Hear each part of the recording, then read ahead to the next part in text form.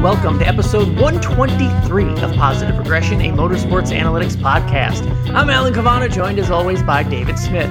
On this episode, a look at mid-season crew chief changes. Are they worth it? Who do they benefit? And what's the real goal when doing them? We will tell you. That, plus our big Roval preview. But first, as always, David, let's start with something of a look back. This is episode 123. The 23 car just happened to win its first race for 23XI Racing, owned by a famous 23, Michael Jordan. David, not only one of the most famous people on the planet, but he also grew up, like you and I, a NASCAR fan. So let's celebrate a little MJ right now by looking back at the tracks and eras that made him a NASCAR fan. Because, David, he hasn't been shy to talk about it. I mean, this isn't just a money deal for Michael Jordan. He is a North Carolina boy. He grew up going to races. There's video of him on racing motorcycles himself. He has been a fan of motorsports. So his fandom is not that strange of an idea to us. No, it's not. But curiosity got the better of me one night, and I fell down a YouTube rabbit hole, as I'm sure some of our listeners can relate, and watched old interviews of MJ talking about what led to his NASCAR fandom. And he specifically mentioned, Dale Earnhardt and Richard Petty.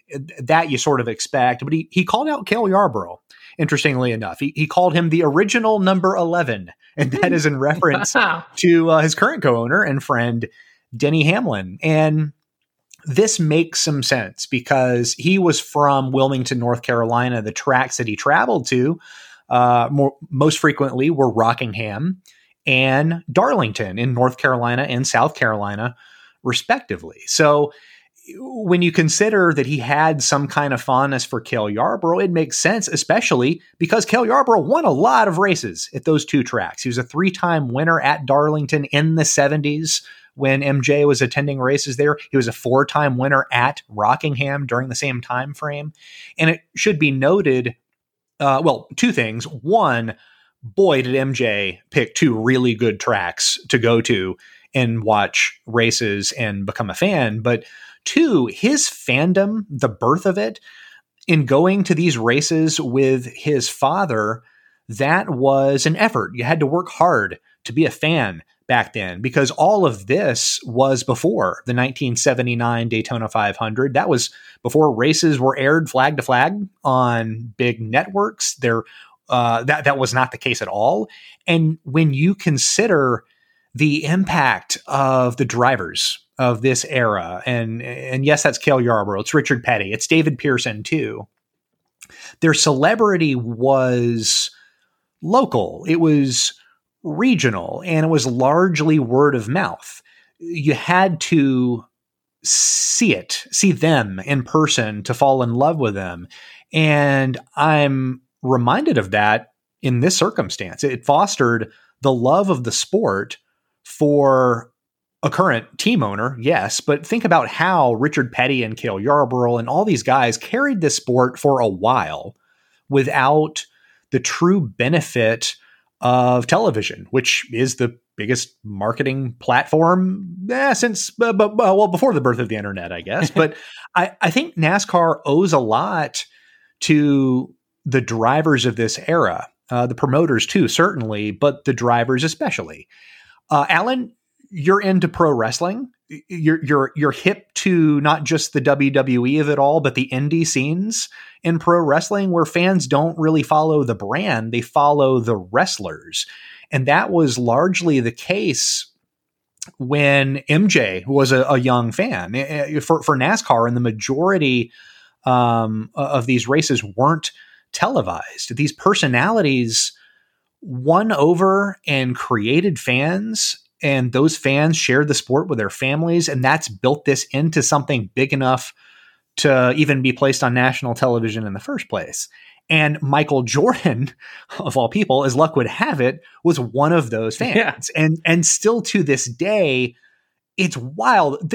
One of the most famous people on earth, in my book, is a key part of NASCAR because of how he watched it and how he consumed it in his childhood. And in my opinion, that is some serious butterfly effect. Yeah, man. And now a cup winning owner. So congrats to Bubba and that whole team. But, just to add another chapter to that story that you're talking, David. And I just think about, when we were kids, who was the popular NBA team, right? It was Michael Jordan and the Bulls because they were winning everything, right? Go back to the mid 70s, David. Richard Petty, the champ in 74 and 75. Cale Yarborough, 76, 77, 78. If you are one of those fans coming of age in that era, that's who you were. They were your Chicago. They were, they're your Chicago Bulls, right? Or our Chicago Bulls, if you will, right? Back then, there are kids who are Golden State Warrior fans for a reason, right? Because they dominated for a few years there. So Michael Jordan had Richard Petty and the run of Cale's championships, which is just cool to think about. And like you said, how he was able to just kind of absorb that. You talked about Rockingham in the 70s, David, the 20 races at Rockingham, Cale and Petty won 12 of those. And the others were like Bobby Allison and David Pearson won most of the others. Darlington, surprising here. This is a weird stat because you've got me looking all this up, David. Richard Petty didn't win at Darlington in the 1970s. No, I don't know if there's something to explore there at a later time, but that just it stuck out to me because I was like, where the hell is Richard Petty's name? This is a big track. Yeah. And he was, he spoke of just traveling with his father and his brother. He says he went to Talladega too.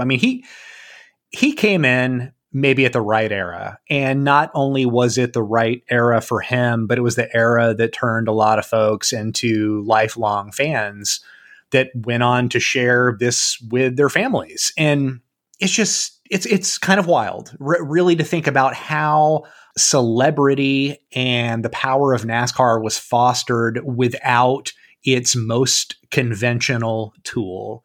And also, Alan, it's cool because when I was a youngster in elementary and middle school, I was part of the demographic that wore Air Jordans and really liked NASCAR. And it would have been useful had I known that Michael Jordan was also a part of that demographic, that he joined me with that, because I kind of felt on an island growing up there. Even though I grew up in Daytona Beach, Florida, home of NASCAR, I felt alone in that. But now I know that in spirit, I was joined by one of the greatest to ever play the game of basketball. Excellent. Good stuff. And again, this was time just made this episode 123. The 23 car happened to win. So I'm glad, David, we had this discussion about Michael Jordan, the NASCAR fan. When your business is starting its championship run, nothing matters more than finding and hiring the best team. With Indeed, you have the power to build a dynasty by hiring more MVPs faster. Start hiring right now with a $75 sponsored job credit to upgrade your job post at Indeed.com/Blue Wire. Offer valid through March 31st. If you're hiring, you need Indeed, because Indeed is the hiring partner where you can attract, interview, and hire all in one place. And Indeed is the only job site where you're guaranteed to find quality applicants that meet your must-have requirements, or else you don't pay. Go to Indeed.com/Blue Wire to claim your $75 credit before March 31st. No matter how the last game went, anytime you take the field, you got a shot at greatness. Give your team the best shot at winning by recruiting more MVPs with Indeed. Indeed.com/Blue Wire. Terms and conditions apply. Need to hire? You need Indeed. So let's get it started, David. And a good topic this week here on Positive Regression, because we want to talk about mid-season crew chief changes. Again, something what sparked this idea was Bootie Barker last week. After 400 plus races as a crew chief, he got his first ever victory after a mid-season change at crew chief for Bubba Wallace. And this is the first mid-season replacement to actually win a race since 2017. So, David, you had a great idea of looking back on some of the more recent mid-season crew chief changes to analyze kind of the true impact of what happened during the season and maybe beyond, to see how effective they were, how quickly they were effective, if at all. And I think it'll be a good discussion. So we got a bunch to line up, so we'll just go through them one at a time and kind of discuss them and then go bigger picture after that. But David, let's start with the one in 2017. Justin Alexander replaces Slugger Labbe for driver Austin Dillon. And the highlight there, of course, is Justin Alexander wins his first race with Austin Dillon. It happened to be the Coke 600, and they got the victory. So when you look back on that, obviously you would call it a success immediately, but what else do you look at? Much to my chagrin, I wrote an article for Motorsports Analytics that week after Slugger lost his job and wrote that RCR has an Austin Dillon problem. He had burned through several crew chiefs to that point. And of course, he goes out and wins the Coca-Cola 600, which, hey, it happens. Good for him. But the change itself, even though it brought the win, it's questionable as to whether it provided an immediate impact. Naturally, Justin Alexander and Austin Dillon have formed a good relationship. They went on to win the Daytona 500. They won Texas last year. It's a winning relationship. It's been to the playoffs, and it's a pretty good one, but at least initially, a little bit questionable. Their speed rank with Austin Dillon, when paired with Slugger Labbe to that point in the season, was 16th, ranked as the 16th fastest team. And from the point that Justin Alexander took over to the end of the season, Austin had the 21st fastest car. So he actually got slower after the change. The green flag pit cycles, which we do need to focus on strategy, because strategy does drive some team decision making. If front offices don't particularly care for the brand of strategy or the output that they're seeing, they might be inclined to make a move. But interesting here, Slugger Labbe was actually retaining Austin Dillon's running position on 83% of green flag pit cycles. After Alexander took over, that rate dropped nearly 20 percentage points to 64%. So Austin Dillon slower and not keeping his position as often on long green flag runs. The silver lining was that Dillon's average finish improved from 20.7 to 17.7. Those were the splits. And that may have been enough positive momentum going into the next season, which Austin Dillon ended up winning the season opener in Daytona. And I don't know how long-term you want to look with this, because it's been kind of up and down, and Justin Alexander left to 3 and then has come back to the 3. Long-term, a good decision or positive decision, do you feel? I mean, I know it's been 4+ years now. I think Justin Alexander deserves to be a Cup Series crew chief. So in that sense, it was the right call to make him a Cup Series crew chief. But parting with Slugger at that time, at least in that rules package, I recall Slugger getting popped quite a bit for penalties. And while, that can be problematic, it was in search of speed and building speed around Austin Dillon, who at the time was winless. He was just coming into his own as a fringe playoff contender, but he still needed something extra because RCR wasn't even as strong as they are right now. Dillon was not as good of a driver as he is this season. So there needed to be a little bit something extra. Slugger was providing that. So to go away from that was a pretty sizable gamble. I guess it paid off because they ended up winning, and so they made the playoffs that year. But the immediate impact was actually a step backwards, potentially, in order to take a step forward down the road. All right, fair enough. Let's move on to the next year, David. 2018, the driver, Kasey Kahne, the crew chief, Travis Mack, is replaced for John Leonard. Now, we've talked about this before. This was back with LFR. And if I recall, David, you were a big Travis Mack mark in terms of what he was trying to do with what is essentially, a slow team, right? Travis Mack intentionally would try some things strategy-wise to create track position for a car that wasn't doing it itself. And if I remember the story correctly, he was ultimately replaced because of it, because that management did not have the same vision. You have to understand that what Travis Mack was doing was really aggressive, and it was shorting results for a driver that LFR believed a lot in. I mean, this was still Kasey Kahne. He was driving for Hendrick Motorsports the year prior. So the organization certainly felt that they were better than they showed, deserving of better results. And some of this strategy that Travis Mack was deploying was for a shock bid at a race win, because at that point in time, they were slow. They were the 27th fastest team when Travis Mack was at the helm. The only realistic way that they were going to win a race and make the playoffs, even with Kasey Kahne as the driver, was to come out on top if a race broke truly weird. And that is what stoked this replacement. His retention rate at the time was 48%, so they were most often losing position on green flag pit cycles. John Leonard came in and got rid of that completely. It was a different style of strategy. He was far more pragmatic, and he retained Kasey Kahne's running position on 88% of green flag pit cycles. The speed ranking did not change. They ranked 27th the entire season, regardless of crew chief. But the average finish increased from 24.0 to 21.1.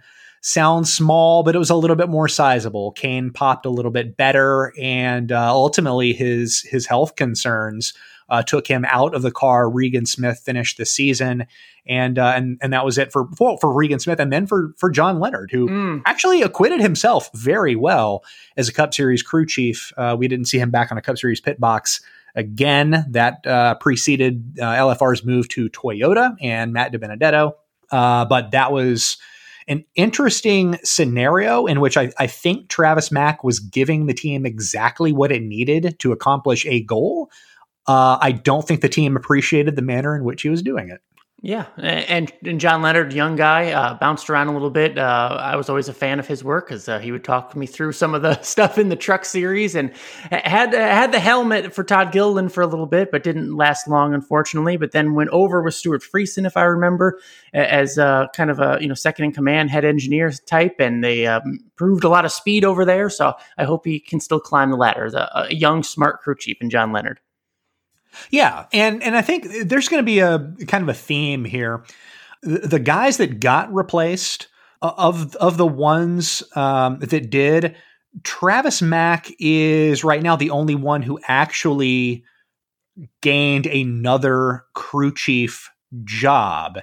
And the flip side of that is John Leonard is the only replacement to not still be a crew chief or not have plans to be on a Cup Series pit box in 2022. So I find that interesting. I think that there was a lot of good things that year for LFR if you didn't pay attention to the speed, which I know is kind of the whole point of auto racing. But I like to say that these kinds of teams are tactically good, even though they're not mechanically good.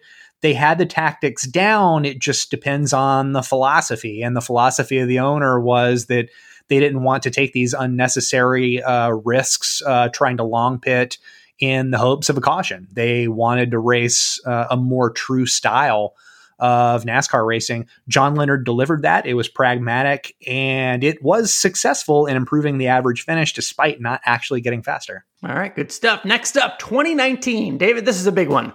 The driver, Jimmie Johnson. This is the first year post Chad Knaus, at least Chad and Jimmy splitting up, and in the role for the first time in Jimmy's career, really, as a new crew chief, Kevin Meendering. But Kevin Meendering only lasted 21 races that season, replaced by Cliff Daniels. Yes, the Cliff Daniels, currently the crew chief for the number 5 team, and Kyle Larson. And David, this was right when our era was starting to hit at positive regression. So if I remember correctly, the speed of the 48 picked up when young Cliff Daniels took the helm. And we know how that's worked out so far, but tell us about this move specifically in 2019. Yeah, and let's pay attention to that point because that's a good one. The speed rank moved from 17th between Jimmie Johnson and Kevin Meendering to 12th with Johnson and Cliff Daniels, and that is a huge leap, especially in the middle of the season. But because they got faster doesn't mean they got better. Their average finish dropped from 15.1 to 20.5 in terms of strategy. Daniels was on par with Meendering, 62% to 61%, was the shift there. And I think one of the big dynamics that came out of that was that for a while, Jimmie Johnson wasn't supplying ample feedback. He had kind of gotten out of that before Kevin Meendering, but really with Chad Knaus. And Cliff Daniels made it clear to draw that back out. And if you listen to him on the scanner with Kyle Larson, he kind of does the same. He wants to stoke communication, certainly during a race and from the sounds of it, away from the track in the debrief room, just to understand everything that he possibly can about the car. And that was clear in the second part of the season, in a playoff stretch where they were not participants. They were significantly faster. And that did provide some optimism for Jimmy going into his final year, and certainly set up Cliff Daniels to be a crew chief. I think he's going to be in the Cup Series for the long haul. Yeah, when you look back on maybe if you're from the Hendrick perspective, I mean, is that a sense of, they had Cliff Daniels on the bench and, he was a younger guy, so they didn't put him in immediately, right? I mean, you just wonder, what if they had started the season with Cliff Daniels instead of Kevin Meendering? What if they had gone with maybe a riskier younger guy? And I wonder if that just sways any decision-making for Hendrick or any team in the future. That's a big what if, because Kevin Meendering came up from the Xfinity Series from Junior Motorsports. He didn't have experience calling a Cup race, and we see some of these. Some of these guys truly struggle. We've seen Rudy Fugle struggle at times this year, just in terms of his strategy. Sometimes you're a natural, but not everyone's Chris Gabehart. And I think Meendering, I don't know that he was especially bad, but it was on his watch that the team sort of fell into this malaise. And you have one of the greatest drivers to ever do it. It felt like he was paired with a caretaker crew chief, and that's not what was needed. And it was painfully obvious that it was going to become problematic for Jimmie Johnson to make the playoffs. So this was a desperation heave. And again, average finish dropped. It did not yield the immediate impact that the organization probably thought it would, but the long-term impact is lasting, and that's probably something we need to talk about here in a few questions. Yeah, good stuff. All right, let's move on. Next one, 2020. This one, I don't know, it didn't make a ton of waves with me, but potentially it can in the future. And what I'm getting at is the driver was Matt Kenseth at the 42 car. Hard to believe that happened. The crew chief, Chad Johnston, was replaced by Phil Surgeon. Now, pound for pound, all in all, I mean, it was just once with no Kyle Larson behind the wheel of the 42, David. It was a really rough year for the 42 team as a whole. It was an elder Matt Kenseth, which I know you had your issues with, even putting him behind the wheel or at such an advanced age, because maybe there were some better options out there. But not only did they have Matt Kenseth as a driver, but they had Chad Johnston as the crew chief, and then replaced him with Phil Surgeon, who is still crew chiefing now. So maybe we can connect some dots there. But let's start with 2020. What happened when the change happened in 2020? This was the 22nd fastest team.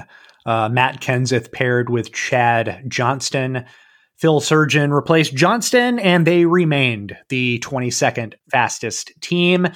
The position retention rate on green flag pit cycles dropped from 61%, which was something I quibbled with. I really thought Chad Johnston, both for Larson previously and for Kenseth, needed to do better in supplementing his driver's weakness.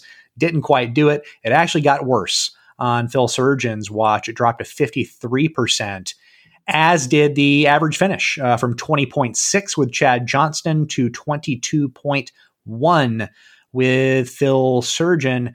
We saw an uptick in the team's performance. Ross Chastain had a lot to do with that. I think Chip Ganassi Racing finding speed specifically on 550 tracks, at least on the first run races of this year. They look better on the second go-rounds at 750 tracks during the playoffs. But a lot of things up in the air. We don't know if we're going to see Phil Surgeon in a crew chief role next year. I feel like we should. I think he's done enough to get another look. But what he did, that positivity, that didn't come with Kenseth, that came with Chastain behind the wheel. So this was sort of a change that may have been one for the future, that may have had 2021 earmarked, because for the year 2020, this was sort of a fruitless move. Yeah, but nothing beats experience, right? So maybe Surgeon got something out of that time in 2020 that has benefited the 42 car in 2021. It's fair?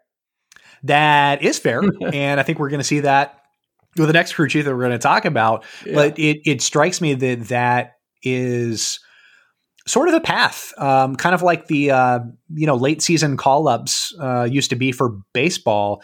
If your team's out of playoff contention, bring in the minor leaguers, bring in the guys that don't have experience in order to get that experience and to prepare them for the new year. You can argue that is exactly what we saw with Cliff Daniels, and you can argue that is what we saw with Phil Surgeon, and potentially that's what we're seeing with this year with Jonathan Hassler. Yes, let's get right to it. 2021, the driver, Matt DiBenedetto, the crew chief, Greg Irwin, replaced by Jonathan Hassler. And this was a switch that was immediately recognized and praised by the driver, Matt DiBenedetto. Even if the results, in terms of whatever, wins and top fives or what have you, weren't there, Matty D was a happier driver and wished, and was not afraid to say in interviews, he wished he had pushed a lot harder, a lot earlier for a change, because something clearly wasn't working with Irwin, and he wished they had moved to Jonathan Hassler earlier. So far, and again, with still some races to go, David, give us something of an analysis of this move. And again, Hassler's not going anywhere. In fact, he's upgrading next year. So we'll talk about that as well. But let's start with 2021. This is going to be one, I think a lot of folks are going to be taken aback by these numbers, because the optics of it are that DiBenedetto has done well and has been faster with Jonathan Hassler at the helm. And that is not true. The speed rank, this is average median lap time, has stayed the same. 18th place is their lot in the sport right now. The position retention rate on green flag pit cycles has dropped by 10 percentage points from 53% to 43%. That is something that Jonathan Hassler is going to have to improve before he takes over for Todd Gordon on Ryan Blaney's pit box next season. But the average finish, which is tends to be the end all be all, even though we know that it's not, 18.1 to 16.6. That is the improvement. I don't know that was the improvement the team was looking for. They didn't make the playoffs. I don't know that is the improvement that the driver was hoping for, because as of right now, he is without a job, and it's not clear where that potential job would come, because that average finish certainly isn't helping matters. All right, so that's 5 years of crew chief moves that we just covered. And if you were paying attention, and I hope you were, but David, I'll give the floor to you. I mean, any commonalities in the 5 years of changes that we saw? Is there any one takeaway that you think we should walk away from this episode from when we're thinking mid-season crew chief changes? Well, firstly, teams don't really get faster. It's sort of rare that we see this. The exception here was Cliff Daniels, what he was able to do for Jimmie Johnson. And in hindsight, I know that we gave him some credit for this, but maybe we didn't give him enough, because, I mean, we certainly talk him up now based on what he's doing with Kyle Larson, but looking back to his entrance into the Cup Series in 2019, he pulled something off that didn't really happen in the last 5 years outside of him. And perhaps this whole situation is an outlier, or perhaps he is a superstar and he is a Hall of Fame crew chief in the making. And his car with Kyle Larson is the fastest in the Cup Series this year. The origins of that and this team go back to when he was a mid-season replacement who boosted an aging Jimmie Johnson 5 whole positions in the speed rankings. And to me, that's a big deal. Secondly, the impact. And I'm going to assume here, but I think it's safe to assume the impact of a crew chief change mid-season appears to be more mental or philosophical or anecdotal than anything that we normally quantify. Because teams, if they don't usually get faster, the crew chiefs aren't necessarily better strategists, as I've just read off. And results don't improve by a whole lot if they do at all. What might improve, though, is morale. And you made a good point with what DiBenedetto was saying after his crew chief swap. Look, there are 3 of these guys, because we don't know what's going to happen with Phil Surgeon. 3 of these guys are going to continue on as crew chiefs. Hassler, we mentioned, already announced as Blaney's new crew chief for next year. So these changes to me are about the relationships and not necessarily direct remedies to what was ailing these teams the most. Because I think in reality, it is very difficult to move this large of a ship in the middle of a season in order for someone to truly build a team in his or her own image. You need a lot of time. You need an off season. You need time to build your own cars, build a relationship with a driver. And I think the mid-season moves, that's what this is about. It's about just granting time as opposed to immediate results. And at least that should be the expectation. If it's the other, I'm not sure how realistic that is. Yeah, and I know in stick and ball sports, and it's not apples to apples, I know, but there is the saying, you can't fire the players, right? So you fire the coach sometimes, and maybe in racing as well, sometimes you can't fire the driver mid-season, so you got to make a change at the top. And sometimes it's for the better, and sometimes maybe it's even better in the future. We shall see. Good discussion. David, it is time once again for an elimination race in the NASCAR Cup Series playoffs. Round 2, race 3. It is the Charlotte Roval. Good stuff. It's been a fun few years on the Roval. A few years ago it was this crazy brand new concept, and now it's kind of something we're getting used to. But a great question, David. Is the Roval actually a wild card race? That word wild card, it's different. People like to associate it with the Daytonas and Talladegas of the world. Is it a wild card? What I'll say, at least, and I'll let you have the floor here in a second, but it certainly has wild card elements in terms of the different aspects of it, right? It's a half road course, half big oval.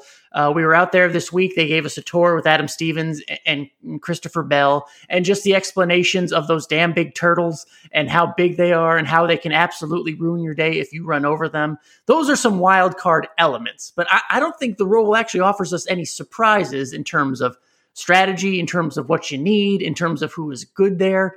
I don't feel like we're going to see a surprise winner suddenly at the Roval because it's this big wild card race. So there's nothing wild to me from that aspect of it. David, what do you say?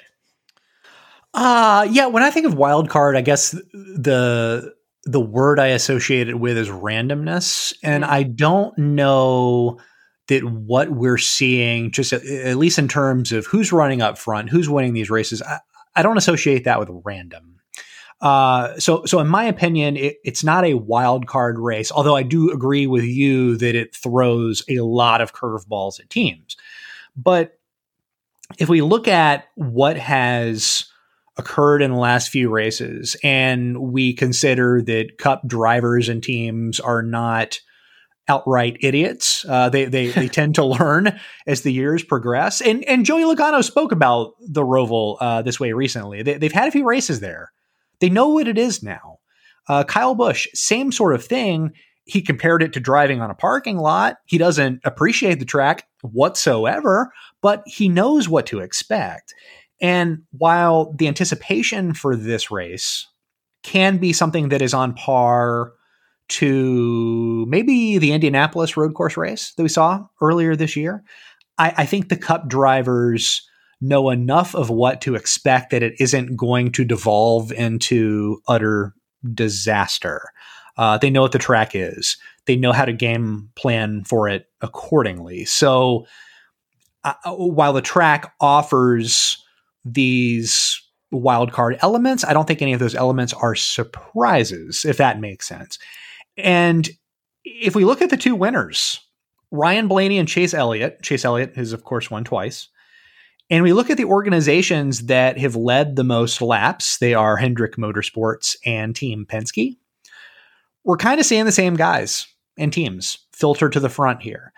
Yes, this is a track position race. And yes, we're going to see some varying strategies as you do on road courses. But for the most part, there haven't been surprise winners or really any surprise performances.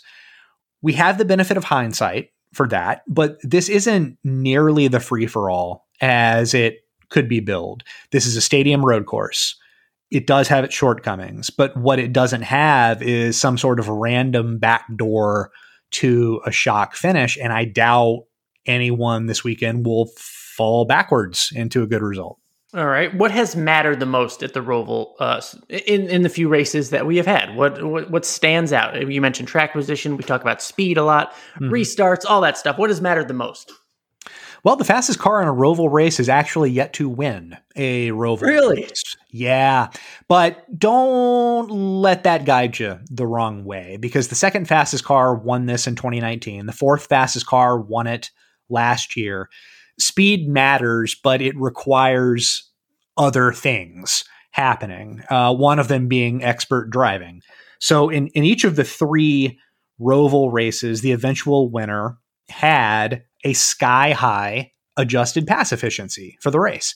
Chase Elliott turned in a 64.29% showing last year. So again, track position race, if you can move, the world is at your fingertips.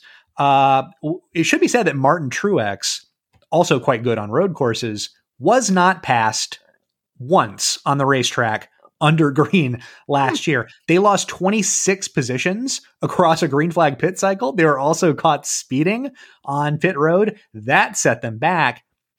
And I think back to last year's race, I recall William Byron in a good position. He was caught speeding on pit road. That was the general theme last year, drivers and teams beating themselves.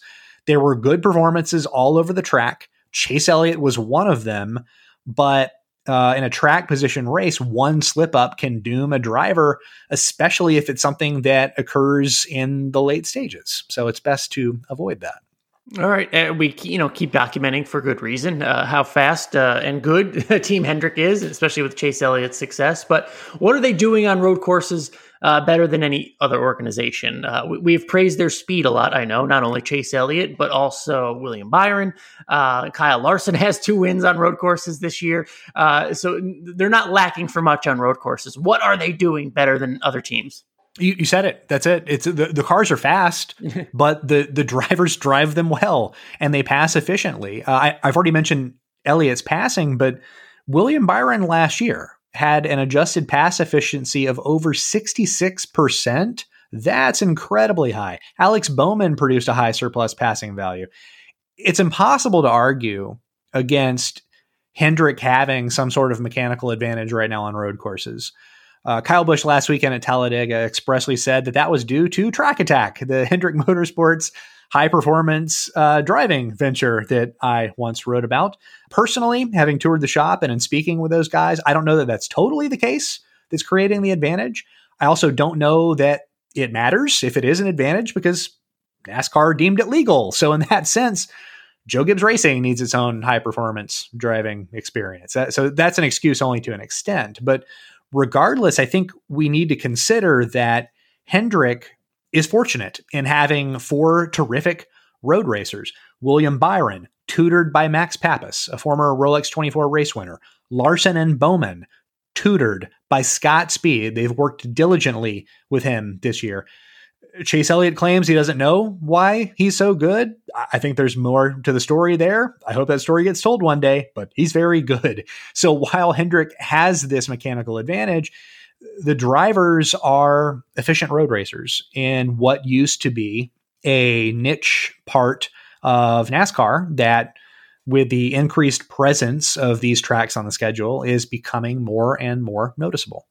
All right, it's time. Our picks to win the Roval. David, you go first. Who you got? My pick is Kyle Larson. Oh! I think you can make the argument that He should have won this race in 2018. He had the fastest car that day. He led a race high 47 laps that day. And he was driving for Chip Ganassi Racing. So he's got a Hendrick car now. I like his chances. He doesn't need to contend for stage points. The win is the only true goal, necessary goal. And I think he's in a grand position to get it. All right, I am going with Chase Elliott. The strategy part of me worries a little bit because on these road courses, it can be hard to get both stage points and track position to win. So that worries me a little. But look, Chase Elliott, you mentioned how good he is passing. So if he does have to get some poor track position, he can pass his way out of it. Chase Elliott simply just too fast this year. Too many points scored.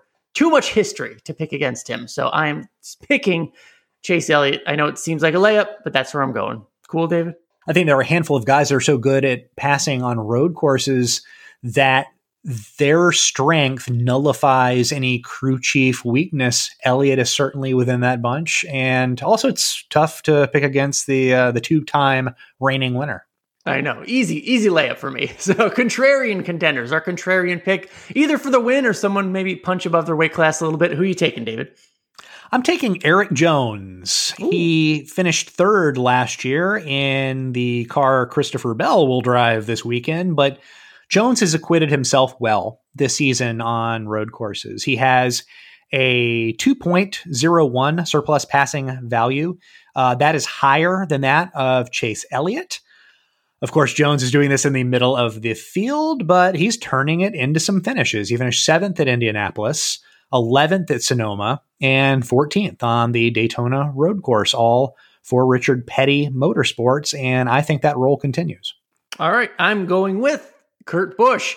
Just looking on motorsportsanalytics.com, he has top 8 speed on the road courses this year. In terms of points scored on the road courses, he is 3rd. This track, something similar to the Daytona road course, according to Christopher Bell, the most similar. And guess what? Kurt Busch finished 4th there earlier this year. So I think Kurt is a clear contender and maybe surprises us on a Sunday. Fair enough? I think he might be a contender for wins each of the next 3 weeks, given the schedule goes to Texas and Kansas 1.5 mile tracks. It could be a favorable 3 weeks for Kurt Busch. Good stuff. We will see who comes out on top. Good stuff, David. Episode 123 of Positive Regression. Don't forget, we are available on all major podcast platforms, no matter your device. Our entire back catalog of episodes is available for free at PosRegPod.com. If you like what you're hearing, please leave a rating or a review. That stuff helps in spreading the word. We, of course, notice, and it is so appreciated. If you have any questions, we'd love to hear them. Reach out to us on Twitter at PosRegPod, POSREGPOD. David, you're always working hard. What do you got this week? This week for NBC Sports, I look at how former dirt open wheel drivers perform on road courses in NASCAR. There is a rich history dating back to Tim Richmond and Jeff Gordon and Tony Stewart. But I interviewed Kyle Larson and Christopher Bell this week and shed some light on their recent road racing performances and why that formative dirt racing skill set seems to translate. I will also look at the stat darlings to this point in the NASCAR Cup Series playoffs. That will be posted on Sunday, so please check both of those out at nascar.nbcsports.com. Good stuff. For myself, make sure you check out my social channels at Alan Cavana on Twitter, Copa Cavana on Instagram, and of course my Facebook page. If you can, great videos from Speed Sport. If you're listening on Thursday morning, thank you for being a subscriber. Make sure you go over to my pages and check out the latest edition of Quick Hits. Kind of set the menu, give you the menu for all the racing over the weekend, not just NASCAR. I promise you will learn a lot. There's always something big going on beyond the world of NASCAR, and it's a fun video. Make sure you listen to PRN this weekend. I will be in the pits at Charlotte Motor Speedway at the Roval. So happy to be a part of that team, and I'm looking forward to that. And before the green flag, make sure you watch Fantasy Live on NASCAR.com. All the good advice for setting your lineup. We are getting down to the nitty-gritty. You are running out of starts with your favorite drivers. We give you what I hope is some quality advice when it comes to asset allocation for your fantasy team. All the good stuff. Make sure you check that out, NASCAR.com Fantasy Live. And thank you, as always, for listening to Positive Regression. This has been episode 123. For David Smith, I'm Alan Cavana. We'll see you next week.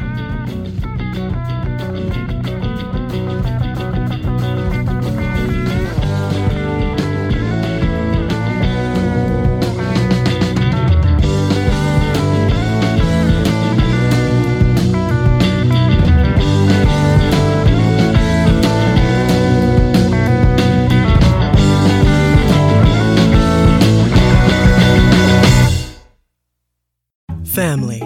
It looks a little different for everyone. For some, it's mom and dad. For others, roommates who feel like family. And for others, it's your significant other, their golfing buddies, your children, a high school soccer team starting lineup, and oh look, they're all taking you up on the offer to stay for dinner, really testing the limits of that phrase, the more the merrier. But no matter where you call home, GEICO makes it easy to bundle and save on home and car insurance. Easier than making 3 frozen pizzas and assorted frozen veggies into a cohesive meal.